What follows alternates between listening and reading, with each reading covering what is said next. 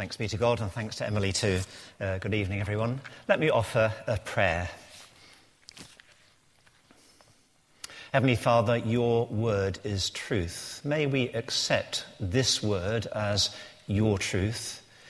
May we focus on its main theme, which is Christ and what it means to be the people of Christ. And may we be receptive to the Holy Spirit, who brings that word alive and brings Christ alive for us and in us. Amen. Now, I've spent most of my working life as a nurse and as a teacher of nurses, and I've sometimes wondered how many of my nursing colleagues have thought to themselves, this job would be okay if it weren't for the patients. And I sometimes wonder that about teachers too. With all those reports, there's a few heads nodding here, all those reports to write and all those inspections to get ready for, I could get on with my work if it weren't for those students. And what about us as followers of Jesus Christ? Aren't we sometimes tempted to think, following Jesus would be okay if it weren't for all these Christians? They just sort of get in the way. And at that point, we perhaps need to remind ourselves that there's actually no way to be a Christian without being a member of Christ's people. As somebody once put it, there's actually no way of belonging to Christ except by belonging gladly and irrevocably to that marvellous and extraordinary ragbag of saints and fatheads who make up the one Holy, Catholic and Apostolic Church. It comes with a package. You can't be a nurse without patients. You actually can't be a teacher without students. And you can't really be a Christian without belonging to the church, the body of Christ. Trouble is, Christians have difficulty in getting on with each other. And it seems like, maybe especially in this time of a vacancy, a search which is likely to last many months for a senior minister here at Holy Trinity, God is telling us repeatedly from his word that we need to pay attention to our unity in Christ. Because not only is this the fourth message in a row on a Sunday evening from this passage in Romans, the beginning of chapter 14, which is all about the same kind of thing. But if any of you were also here this morning, hands up who was here this morning at Trinity. Okay, well, you're going to be feeling really got at by the end of this evening because you got it the same kind of theme again. We had from Ephesians 4, Will speaking at building up Christian unity, and now I've got a slightly different tack on Christian unity this evening, which is really around, Christian unity is good and it's great, we need to work at it. That's Ephesians 4. Well, what happens when we disagree with one another? That's really kind of what's going on in this passage that actually begins in Romans chapter 14 and verse 1. So please do have a Bible open in front of you. It's page 1141, Romans chapter 15 and the first 13 verses. So here we have just a hugely important theme from the New Testament. Not simply, it isn't actually an accident. We had a series of 4 on this same theme on Sunday evenings, and we had the same theme the Sunday morning, because the New Testament is full of it. Jesus prays for unity in the Gospels. The Acts of the Apostles model Christian unity. And then almost every epistle in the New Testament urges and encourages Christians to come together, to stay together, and to work together. So here then we have the conclusion of a section that began in Romans chapter 14 and verse 1 about what Paul calls the weak and the strong. Now the weak were those mainly Jewish Christians with rather sensitive consciences. They couldn't bring themselves to give up their cherished Jewish dietary practices and keeping their Jewish holy days. And the strong, on the other hand, were those mainly Gentile believers who had more robust consciences. They rejoiced in the liberty that they have in Jesus Christ. If they had heard us singing earlier in our service, the Son has set us free, and so therefore we are free indeed, as we did sing in one of our earlier songs, they would have rejoiced and said, "Amen, brother." They knew that there is nothing in the gospel that prevents Christians from, to give these examples, from eating meat, or that requires them to observe certain days as more holy than others. So that's the kind of the general drift of this whole section.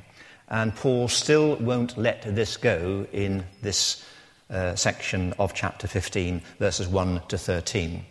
I think I can sort of put a searchlight, a spotlight on one verse in particular to help us to focus our thoughts on what Paul particularly wants to get across in this passage. And that's verse 7. Nigel has already alluded to it. Romans chapter 15 and verse 7 says, "Accept one another then, just as Christ accepted you, in order to bring praise to God." Three things from this verse. Here is a plea. Accept one another. Here is a basis for that plea, just as Christ accepted you. And then an ultimate aim or purpose, a motivation for that plea, to bring praise to God. Let me take each of those in order as I draw in teaching from elsewhere in this passage too. First of all, then, a plea. Accept one another. In terms of the weak and the strong should accept the strong, and the strong should accept the weak. But the particular emphasis that Paul has throughout this passage is on the strong accepting or welcoming the weak. What does it mean for the strong Christian to accept the weak Christian? Well, in verse 1, it's about bearing with that weaker brother or sister's weaknesses and failings. They are weaknesses, they are failings. They ought perhaps to be stronger than that, but they aren't. And it's the duty, the responsibility, the privilege of the stronger Christian to bear with those weaknesses and those failings.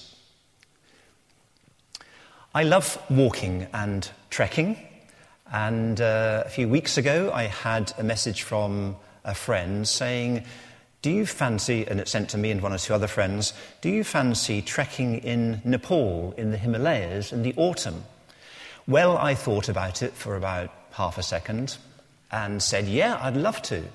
Ever since then, I've been thinking, do I really want to do that? It could involve some climbing, and I'm a walker rather than a climber. I've never put on a pair of crampons in my life. I don't know what to do with an ice axe. I don't know how to attach things to ropes and all that kind of stuff. But even trekking at 6,000 metres, 20,000 feet, I just don't know what altitude sickness might do to us and this kind of thing. One of the things, as I've sort of been humming and hawing about whether to say yes or no to this friend, is when I spoke to him most recently about it, he said, well, of course, we kind of gear the whole thing to the weakest member of the party. And I thought, well, that's actually really reassuring. Sort of thinking it through, yeah, I might be, for all I know, the weakest member of the party. So what he's saying to me, in effect, is we'll go at your pace rather than ours.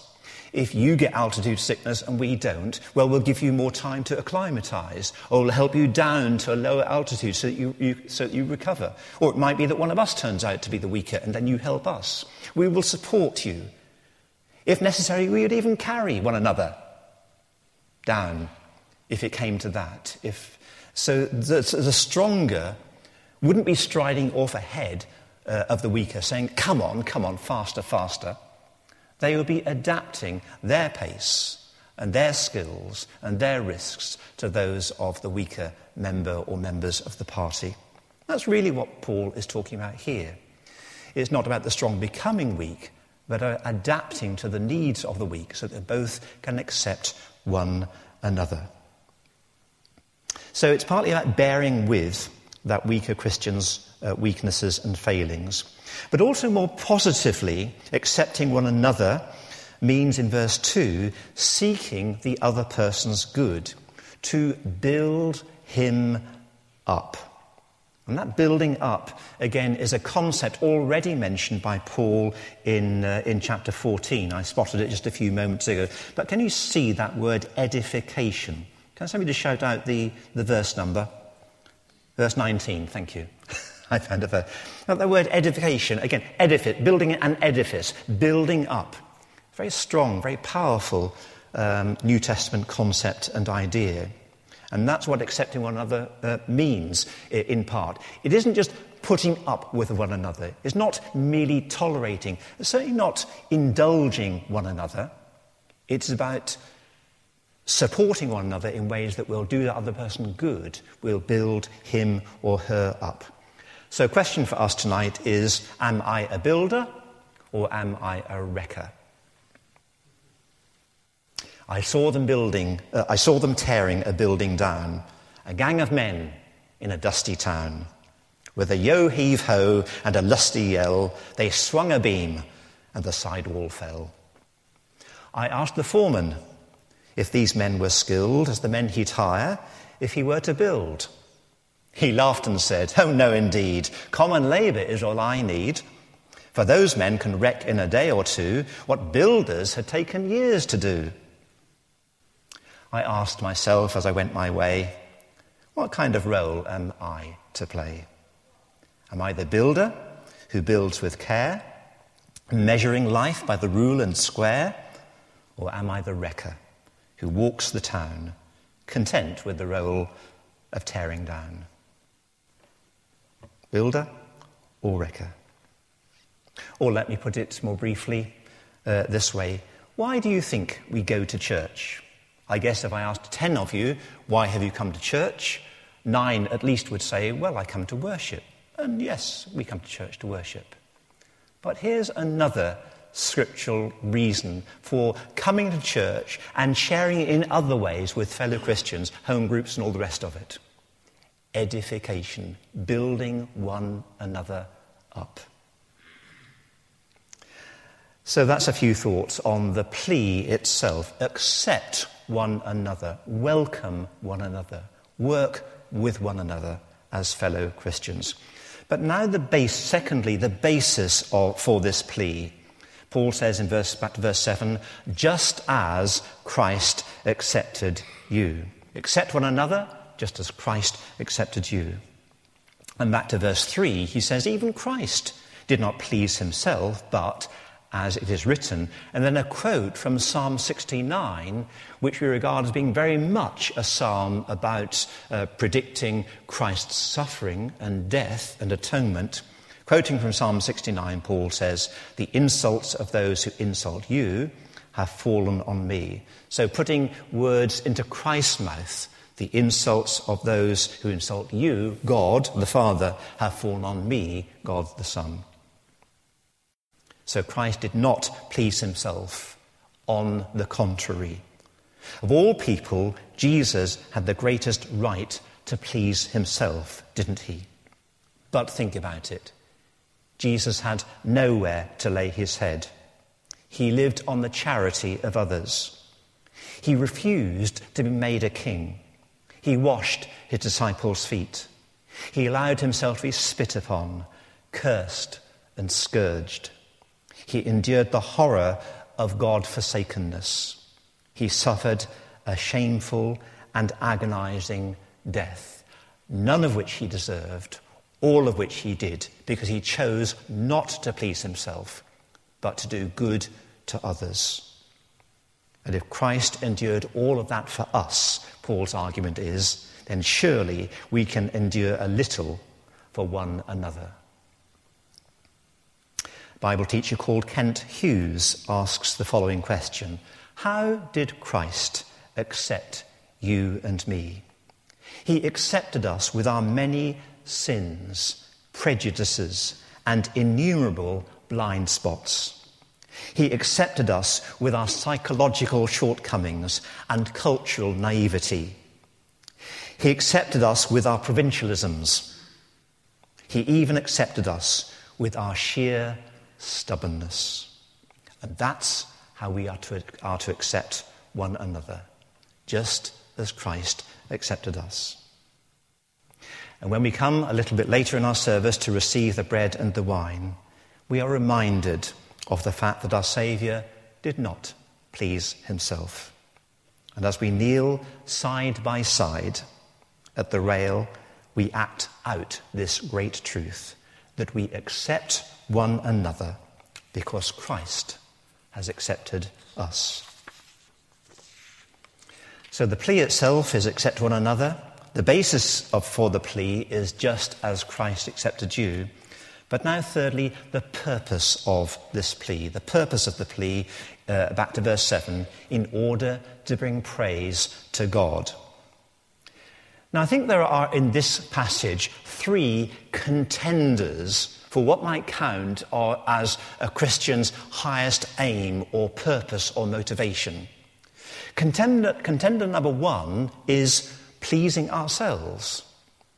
And that's actually not a stupid or thoughtless contender. Because after all, as Christians, we have liberty. As Christians, we are free. So we might easily conclude we are therefore free to please ourselves. That might indeed be our highest goal and aim. But no, says Paul in verse 1, our goal is not pleasing ourselves. Okay, so what is it? Well, second contender of our highest goal or aim or motivation is pleasing others. Yes, says Paul, you're getting warm now. Verse 2, each of us should please our neighbour. We've been seeing that all along. But, Paul says, there's an even higher goal, an even higher purpose or aim. And that's the aim of ultimately bringing glory to God. In order to bring praise to God, says Paul in verse 7, merely reiterating what he's already said in verse 6, so that with one heart and mouth you may glorify the God and Father of our Lord Jesus Christ. I don't know if any of you were taught in Sunday school what I was taught. It's simplistic and it's a bit naive, but there might after all be some truth in it. Where does joy come from? J-O-Y. Well, I was taught it comes from putting Jesus first, others next, and yourself last. Brings joy. Well, that's the order in which Paul puts things here. Jesus and the glory of God first, the good of others second, and pleasing ourselves last. That doesn't mean we go around being miserable and not doing nice things. That's not what it's about at all. But it is about putting God's glory first and other people's needs, preferring others' needs to our own. It is about that. And it brings praise to God. Yes, we praise God with the band as we lift up our voices in praise. But there is a silent praise that is equally acceptable to God. The silent praise of Christians living and working together in love and in harmony. It brings praise to God, says Paul. So that's the 3 points I have. I've glanced at that. A few points to say by way of hopefully bringing it all back home by way of further application. In Paul's day, these disagreements were all about diets and days, what you could eat and what kind of days might be holy or special. A generation ago, we might have had a discussion about is it okay, for Christians to drink alcohol, and what kind of things is it okay or not okay for Christians to do on a Sunday. But Christians are much more relaxed about those kind of things, certainly in the good old C of E, than they used to be, and so they aren't particularly live issues for many of us, I fancy. So what might be, without wishing to stir up a hornet's nest, or without wishing to put the cat amongst the pigeons, what might be a few elephants in the room before I run out of my animal metaphors? Let me try a few points of disagreement amongst Christians here in this church as elsewhere. What might be some of these disputable matters that Paul refers to also in chapter 14 and verse 1? Number 1, inerrancy. Inerrancy. Some Christians regard the Bible as totally without error in every topic on which it teaches, including scientific matters. Other Christians struggle to square this with some of the things they read, especially in the Old Testament. Secondly, the charismata, the spiritual gifts. Some Christians have a high expectation that God will work miracles through his people today. Other Christians think that miracles, real miracles, are the exception rather than the norm. Thirdly, women's ministry. Some Christians believe that God desires all roles to be within the church to be equally open to women as well as to men. Others think that this is an unhelpful blurring of God-given gender distinctions. Now, I'm not going to tell you what I think about those things. Some of you know. I'm not going to tell you. Neither am I going to tell you on which side I think the strong and the weak are. What I'm going to say is there are some and there are other matters on which Christians disagree, and none of the examples I've given are trivial. I actually don't like it, and I hope you don't like it either, when on matters like that, people will simply sort of say, well, that's your interpretation and this is mine. Just forget about it. They're too important for that. And that's kind of postmodern laziness to say, oh, that's just your interpretation. Let's find out what God's interpretation is. Let's try anyway. So they're not trivial, and they do have practical implications, not merely theory either, inerrancy, the charismata, and women's ministry. But even these things, important as they are, do they prevent us, disagreement that is to say, does disagreement prevent us from recognising each other as fellow Christians? Are they, in other words, gospel issues? Because Paul refused to compromise when it came to the gospel itself. Just look on to chapter 16 and verse 17. Most of the first part of chapter 16 is greeting nearly 30 different named people. Greet Priscilla and Aquila. Greet... I can't pronounce some of these. Read them for yourself. Read all these people. But then do you see how he says in verse 17, at the end of all these greetings, I urge you to watch out for those who cause divisions and put obstacles in your way that are contrary to the teaching you have learned. Keep away from them. So there are certain people who actually need to be shunned. Why? Because they are undermining the gospel and the work of the gospel. Or read Galatians again. It's full written in Galatians that Paul is very clear about what to do about those who would actually undermine the gospel of Christ. But there are other things, non-trivial, important, practically important, but are not gospel issues. So Paul would not compromise on the gospel issues, but he wants us to accept one another, even on matters of conscience where we have convictions, where we possibly can. A Christian called John Wesley, pioneer Methodist, evangelist and church planter and so on, put it very well, I think, about 250 years ago. The language is slightly quaint, but I think he puts it wonderfully well. Wesley talks about what he calls a Catholic spirit. What he means by a Catholic spirit is what Paul refers to as a spirit of unity in verse 5. So a spirit of unity is what Wesley is talking about. He says this: a Catholic spirit is not an indifference to all opinions. This is the spawn of hell, not the offspring of heaven. This unsettledness of thought, this being driven to and fro and tossed about with every wind of doctrine, is a great curse, not a blessing. an irreconcilable enemy, not a friend, to true Catholicism, a man of a truly Catholic spirit, let's say with a spirit of unity, has not now his religion to seek. He is fixed as the sun in his judgment concerning the main branches of Christian doctrine.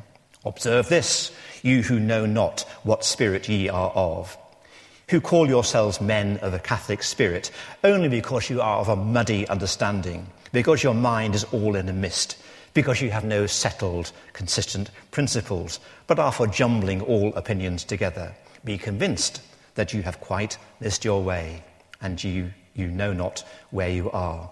Go first and learn the first elements of the gospel of Christ, and then shall you learn to be of a truly Catholic spirit.